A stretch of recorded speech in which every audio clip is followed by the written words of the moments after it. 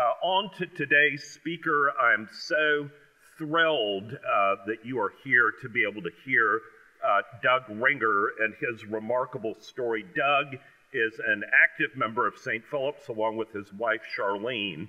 He's a native of South Carolina, having lived in Florence and then grown up in Columbia, went to AC Flora, played on the same football team with John McMurphy, went on to USC, did graduate work at Appalachian State, worked for a time as a marine ecologist, and then went to work for the NCIS in law enforcement and counterintelligence. And then those of you who were able to read between the lines about the Foreign Service and the U.S. State Department will have figured out that Doug spent several decades working for the CIA in counterintelligence and in operations, living in various parts of the world, did a number of really remarkable things in the course of that career. Doug and his wife Charlene have 2 children and 4 grandchildren. Doug's daughter is famous in her own right and was the principal dancer of the New York City Ballet for a long period of time. But chief of all of Doug's characteristics is that he is someone who loves Jesus Christ and seeks to follow him with all his heart. So please join me in welcoming Doug Ringer.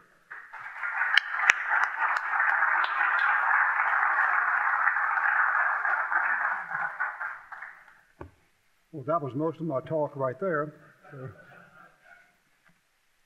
And I'm going to set my timer here, so I will not go over my allotted time, and may even give y'all the great gift of finishing early, much to Brian's chagrin. About a month ago, Brian came to me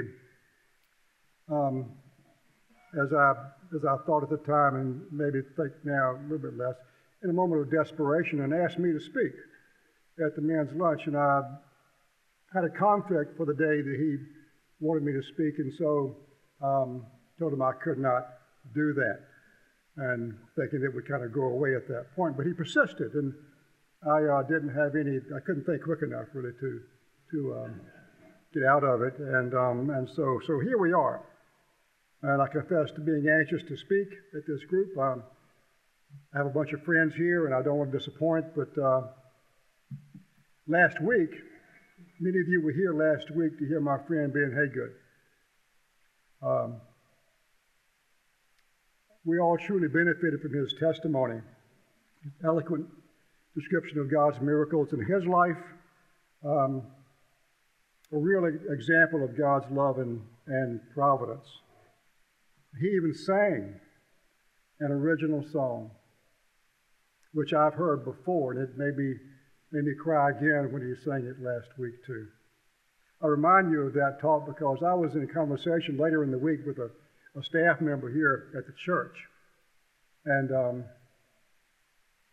he was going on and on about Ben's presentation, saying that he even sang an original song. And he ended up by saying he really did pity the poor schmuck who followed Ben up. Well, I did burden him down with the fact that it was going to be me. And he said, well, I'm sure you'll do just fine. Chisholm, are you here today? Thank you for your encouragement, Chisholm.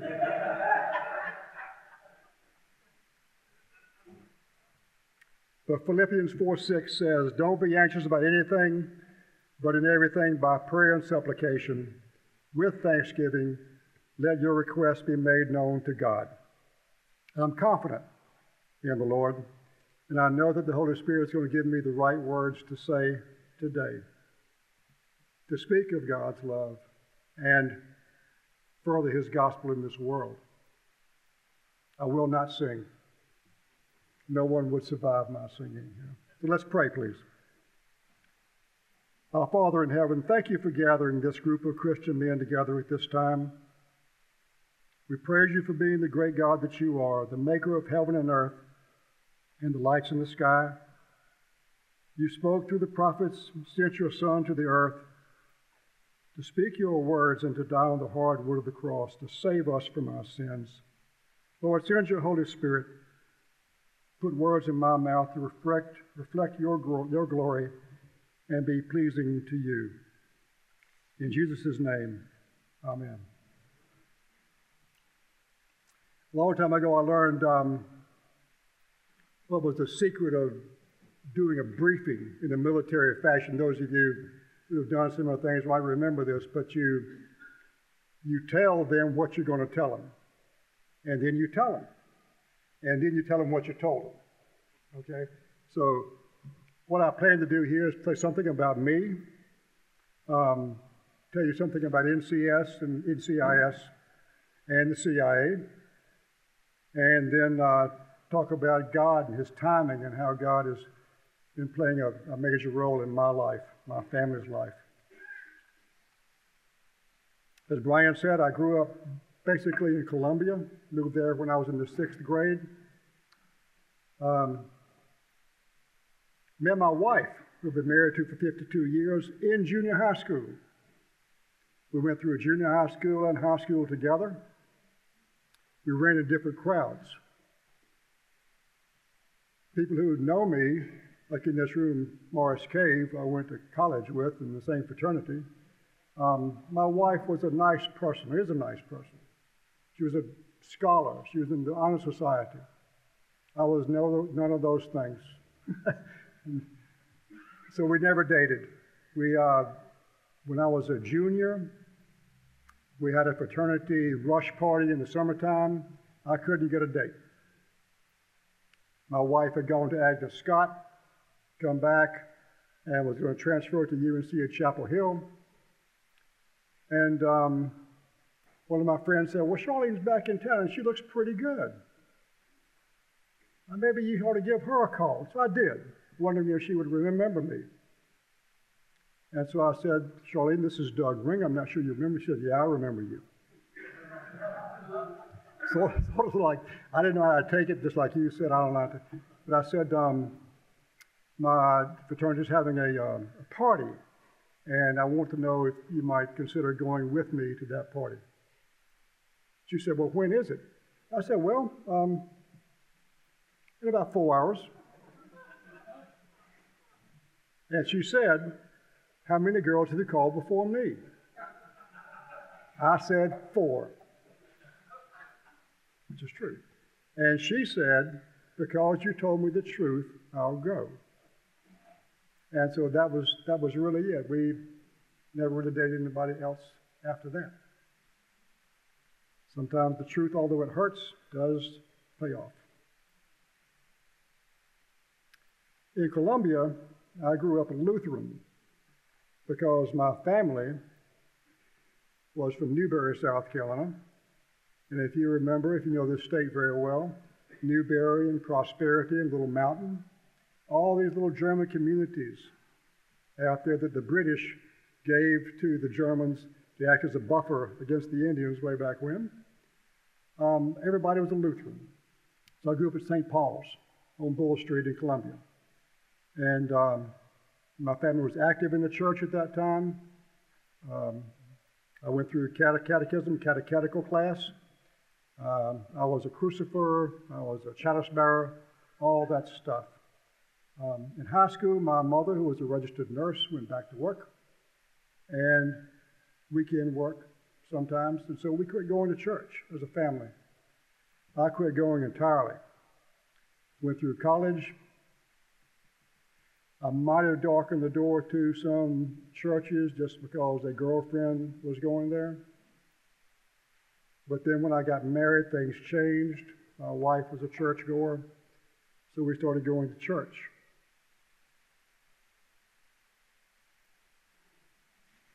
We moved around quite a bit. As Brian said, my first work experience was as a marine ecologist, actually an estuarine ecologist. And I worked in North Carolina, in Morehead City. In doing that, I wound up going to court many times, testifying as an expert witness. And I became interested in the judicial process. And so I began applying to federal agencies to see if I could get a job in law enforcement. I had an interview with the FBI. Any FBI agents here? Former, serving? I think a lot of those guys. So I had an interview, got turned down. Apparently they didn't like long hair, it's a pilot's type mustache, and mutton chops at that point. So. Which was me at that point. But my wife met a woman whose husband worked in NCIS, called NIS at that time, the Naval Investigative Service, now called Naval Criminal Investigative Service. Those of you who are in the Navy are nodding your head up and down. Those are the guys you didn't ever want to see, the NIS guys. And so I got an interview with NIS, and they weren't bothered by my appearance too much. Actually, I shaved, and I got a job with them as a special agent. What NCIS does is do felony criminal investigation for the Navy and the Marine Corps worldwide, and provide counterintelligence for the Navy and the Marine Corps worldwide. So I worked there for about 4 years.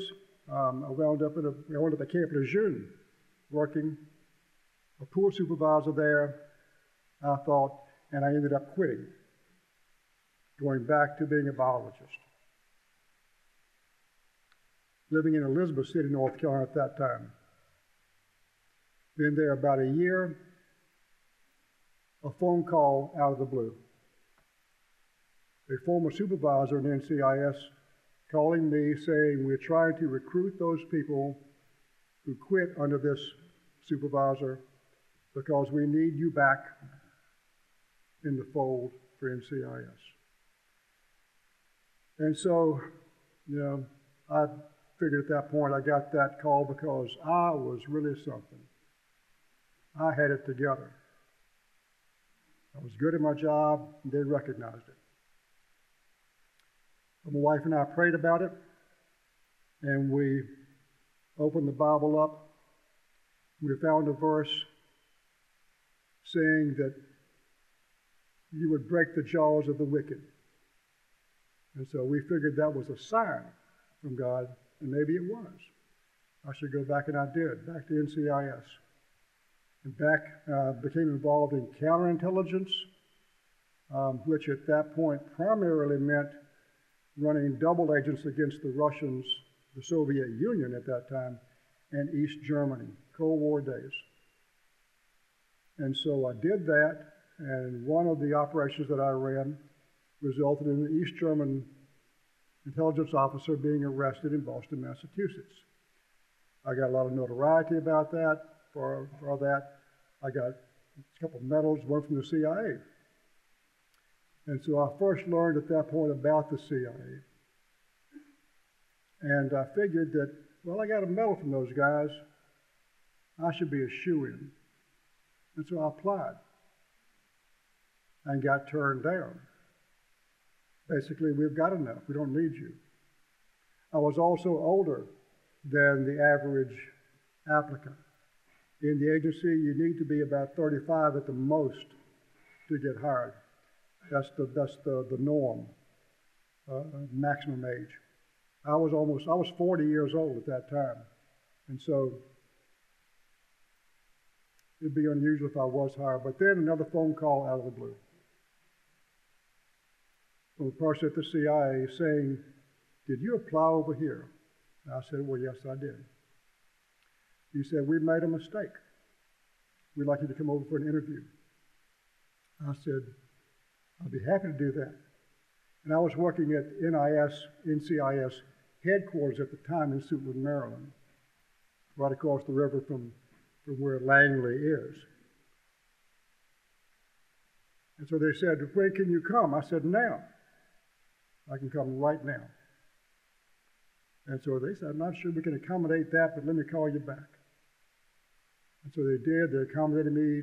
You have to put my name into the computer so I can get into the gate, that kind of thing. It's sort of an exclusive club. Can't get in the gate very easily. So I started driving over there from Suitland, Maryland. And about halfway over there, in this old Plymouth I was driving, the muffler fell off. And I didn't think it was that funny, but it was.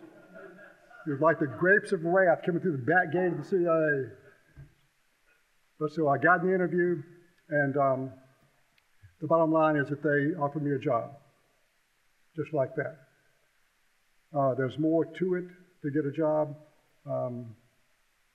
Background investigation, polygraph, psychological, all that stuff has to be done before you can be really considered.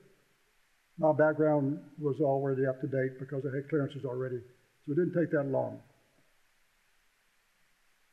But so again, I was pretty sure I got that because I was who I was. I had a lot to offer. And so there I was in the agency. I'll circle back to both of those things in just a moment.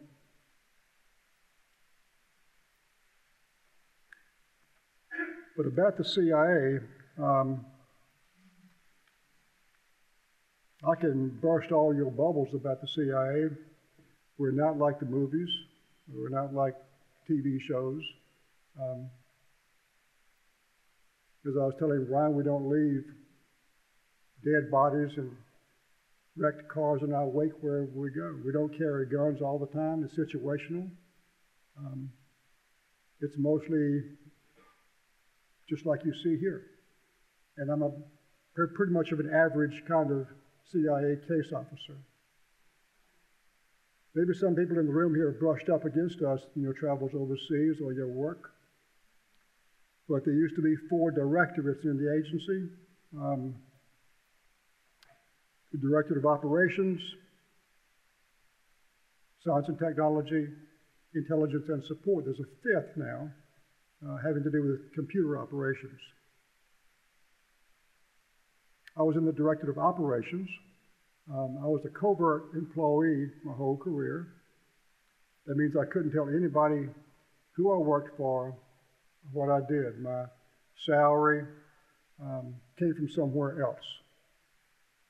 We were able to lie to the IRS, which gave me great pleasure.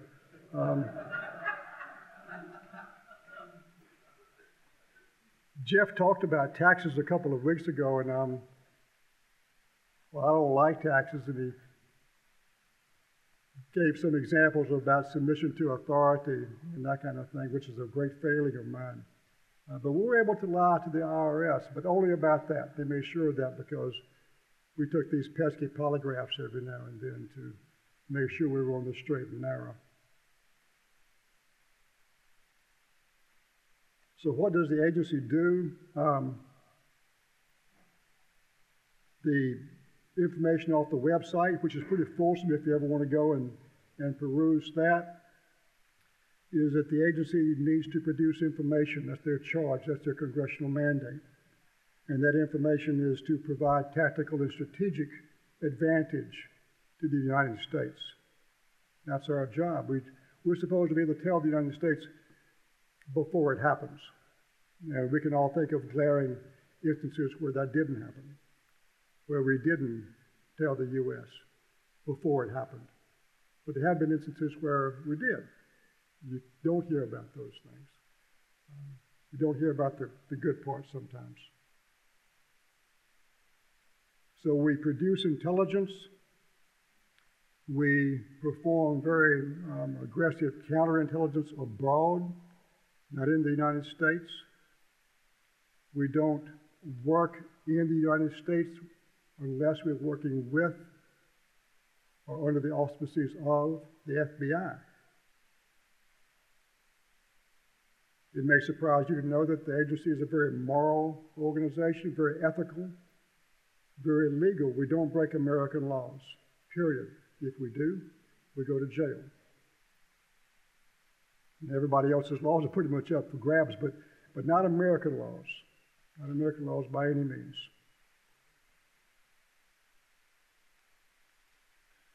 We put nation first by mandate. We put agency before leader you're working in, the overall mission. We put the mission before self, and we honor sacrifice. I think there are 133 stars in the agency's vestibule right now, the 8 officers that have been killed in the line of duty. Probably 3/4 of them have names attached to the stars, and the rest of them are anonymous. Still can't tell people who they were, who got killed.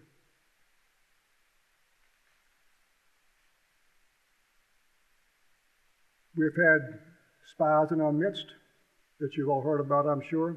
Aldrich Ames, James Nicholson.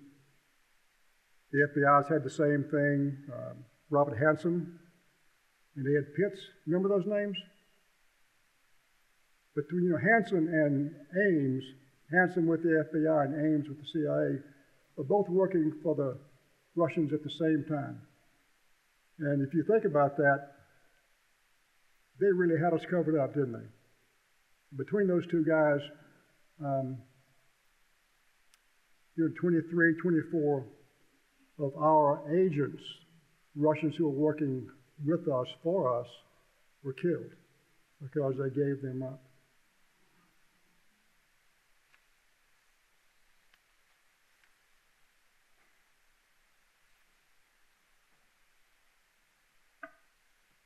So circle back to those telephone calls that I got out of the blue. A telephone call from NCIS asking me to come back. A telephone call from the CIA asked me to come in for an interview when I'd been turned down.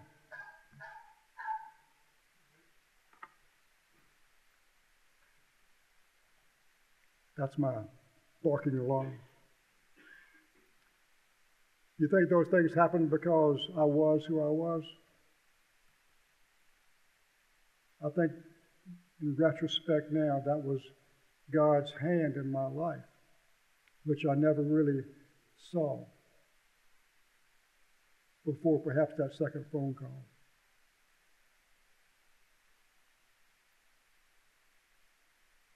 I am convinced now that God does love me personally and has a plan for me. He says it in Jeremiah, that I have a plan for you, not to harm you.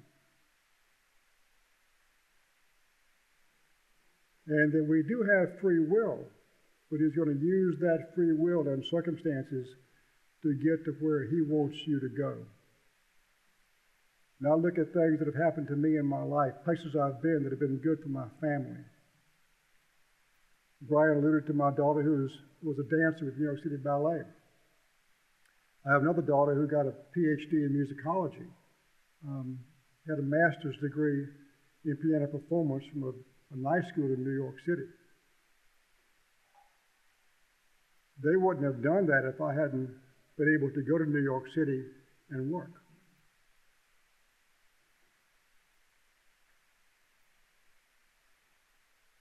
We were able to go there and be part of a church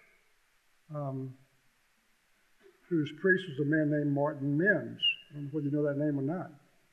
But he is now an Anglican bishop. He's a good friend of ours. And he was our priest there. I was on his vestry, and it was a very formative time for me. My daughter had some trouble in New York with her ballet career and was fired actually from the City Ballet because of a weight problem. And she worked through that, and she wrote a book about that. If you care to go to Amazon.com and give her some money, you can read that book. But she gives God all the credit for that, for getting her through, getting her back to work. She came back to work, was promoted, and had a wonderful career at the City Ballet. My other daughter, Becky, took her 10 years to get a PhD. And she had 2 kids in the interim, which will slow you down. But my wife and I prayed about that We prayed about Jenny in the dance field. We prayed about Becky with her PhD.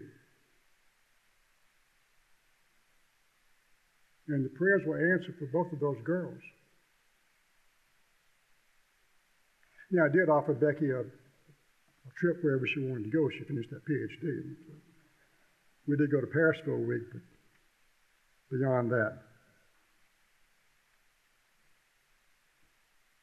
My wife and I pray together a lot. We pray out loud together. And we have learned that the prayers of a married couple, when you pray out loud like that, are very powerful. We believe in it. We believe in that prayer. We read some of Tim Keller's books. In one of his books called Experiencing Awe and Intimacy with God, he talks about when he and his wife began praying together. And, you know, Tim Keller's in New York. He just retired. But he began Redeemer Church, which blossomed in New York City. In 1999, after being there about 10 years, they were going through some hard times. His wife was struggling with Crohn's disease. And he had been diagnosed with thyroid cancer. And they figured they were not going to make it. Too much was going on. And so his wife decided or suggested that they pray together out loud every night. And she used the example of someone being diagnosed with an absolutely fatal disease. And the only way not to die was to take a particular pill every night before going to sleep. Would you do it? And so that's what they have been doing now since then, is praying together every night, regardless of where they are around the world. And you can see what happened with Tim Keller's ministry in New York.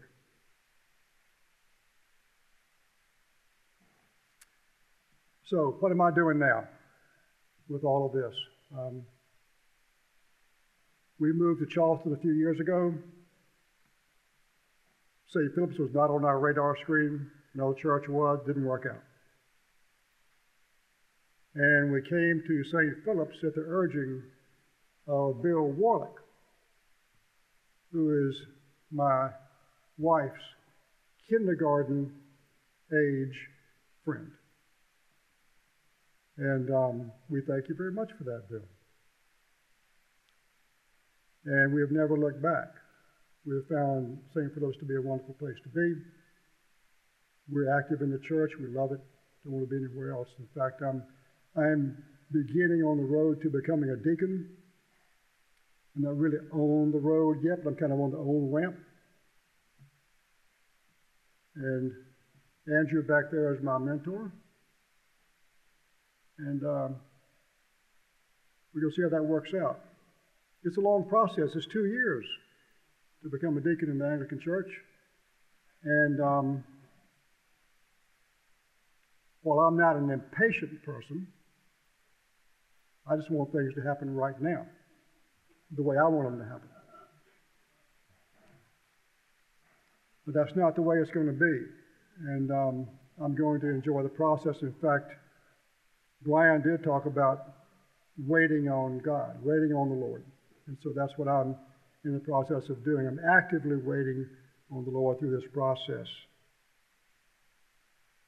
Remembering what I said before, don't be anxious about anything. But in Psalm 27, wait for the Lord, be strong, let your heart take courage and wait on the Lord. You know, I'm going to finish up here because I know I'm running out of time. But both Brian and Andrew, Jeff, and Ryan Street and Mark Bouton have all said, as you read the Bible, if you really pay attention, sometimes it speaks back to you. And I found that a few times in my life as well. And one, in the 23rd Psalm. The 23rd Psalm, the way I look at it, talks to me about the way my Christian walk. Because it begins impersonally, with impersonal pronouns. He makes me lie down in green pastures. He leads me beside the still waters. He restores my soul. But then it changes to a more personal relationship with God, where David says, "For you are with me, your rod, your staff, they comfort me. You prepare a table, you anoint my head with oil." And that's what happened with me. I knew God was there all this time, but I thought he was just kind of out there and loved my wife and loved my kids, but me, not so much. But through all these circumstances that I've told you and others that I hadn't got time to tell you, I know he loves me too. And that's what that means to me. He does have our best interest at heart.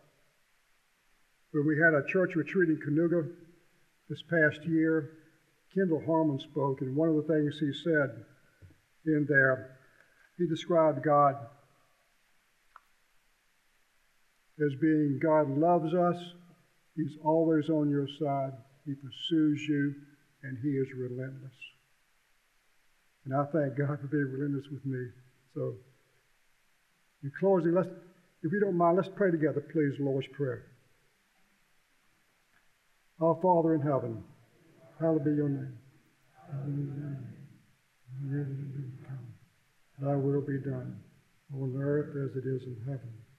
Give us this day our daily bread, and forgive us our trespasses, as we forgive those who trespass against us. Lead us not into temptation, but deliver us from evil. For thine is the kingdom, and the power, and the glory, forever and ever. Amen. Thank you.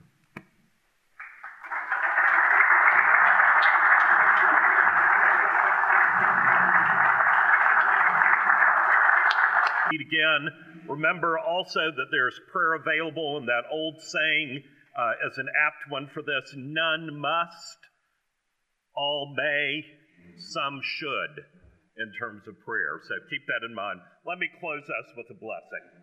And now may God the Father, God the Son, God the Holy Spirit bless, preserve, and keep you from this day forward and forevermore. Amen.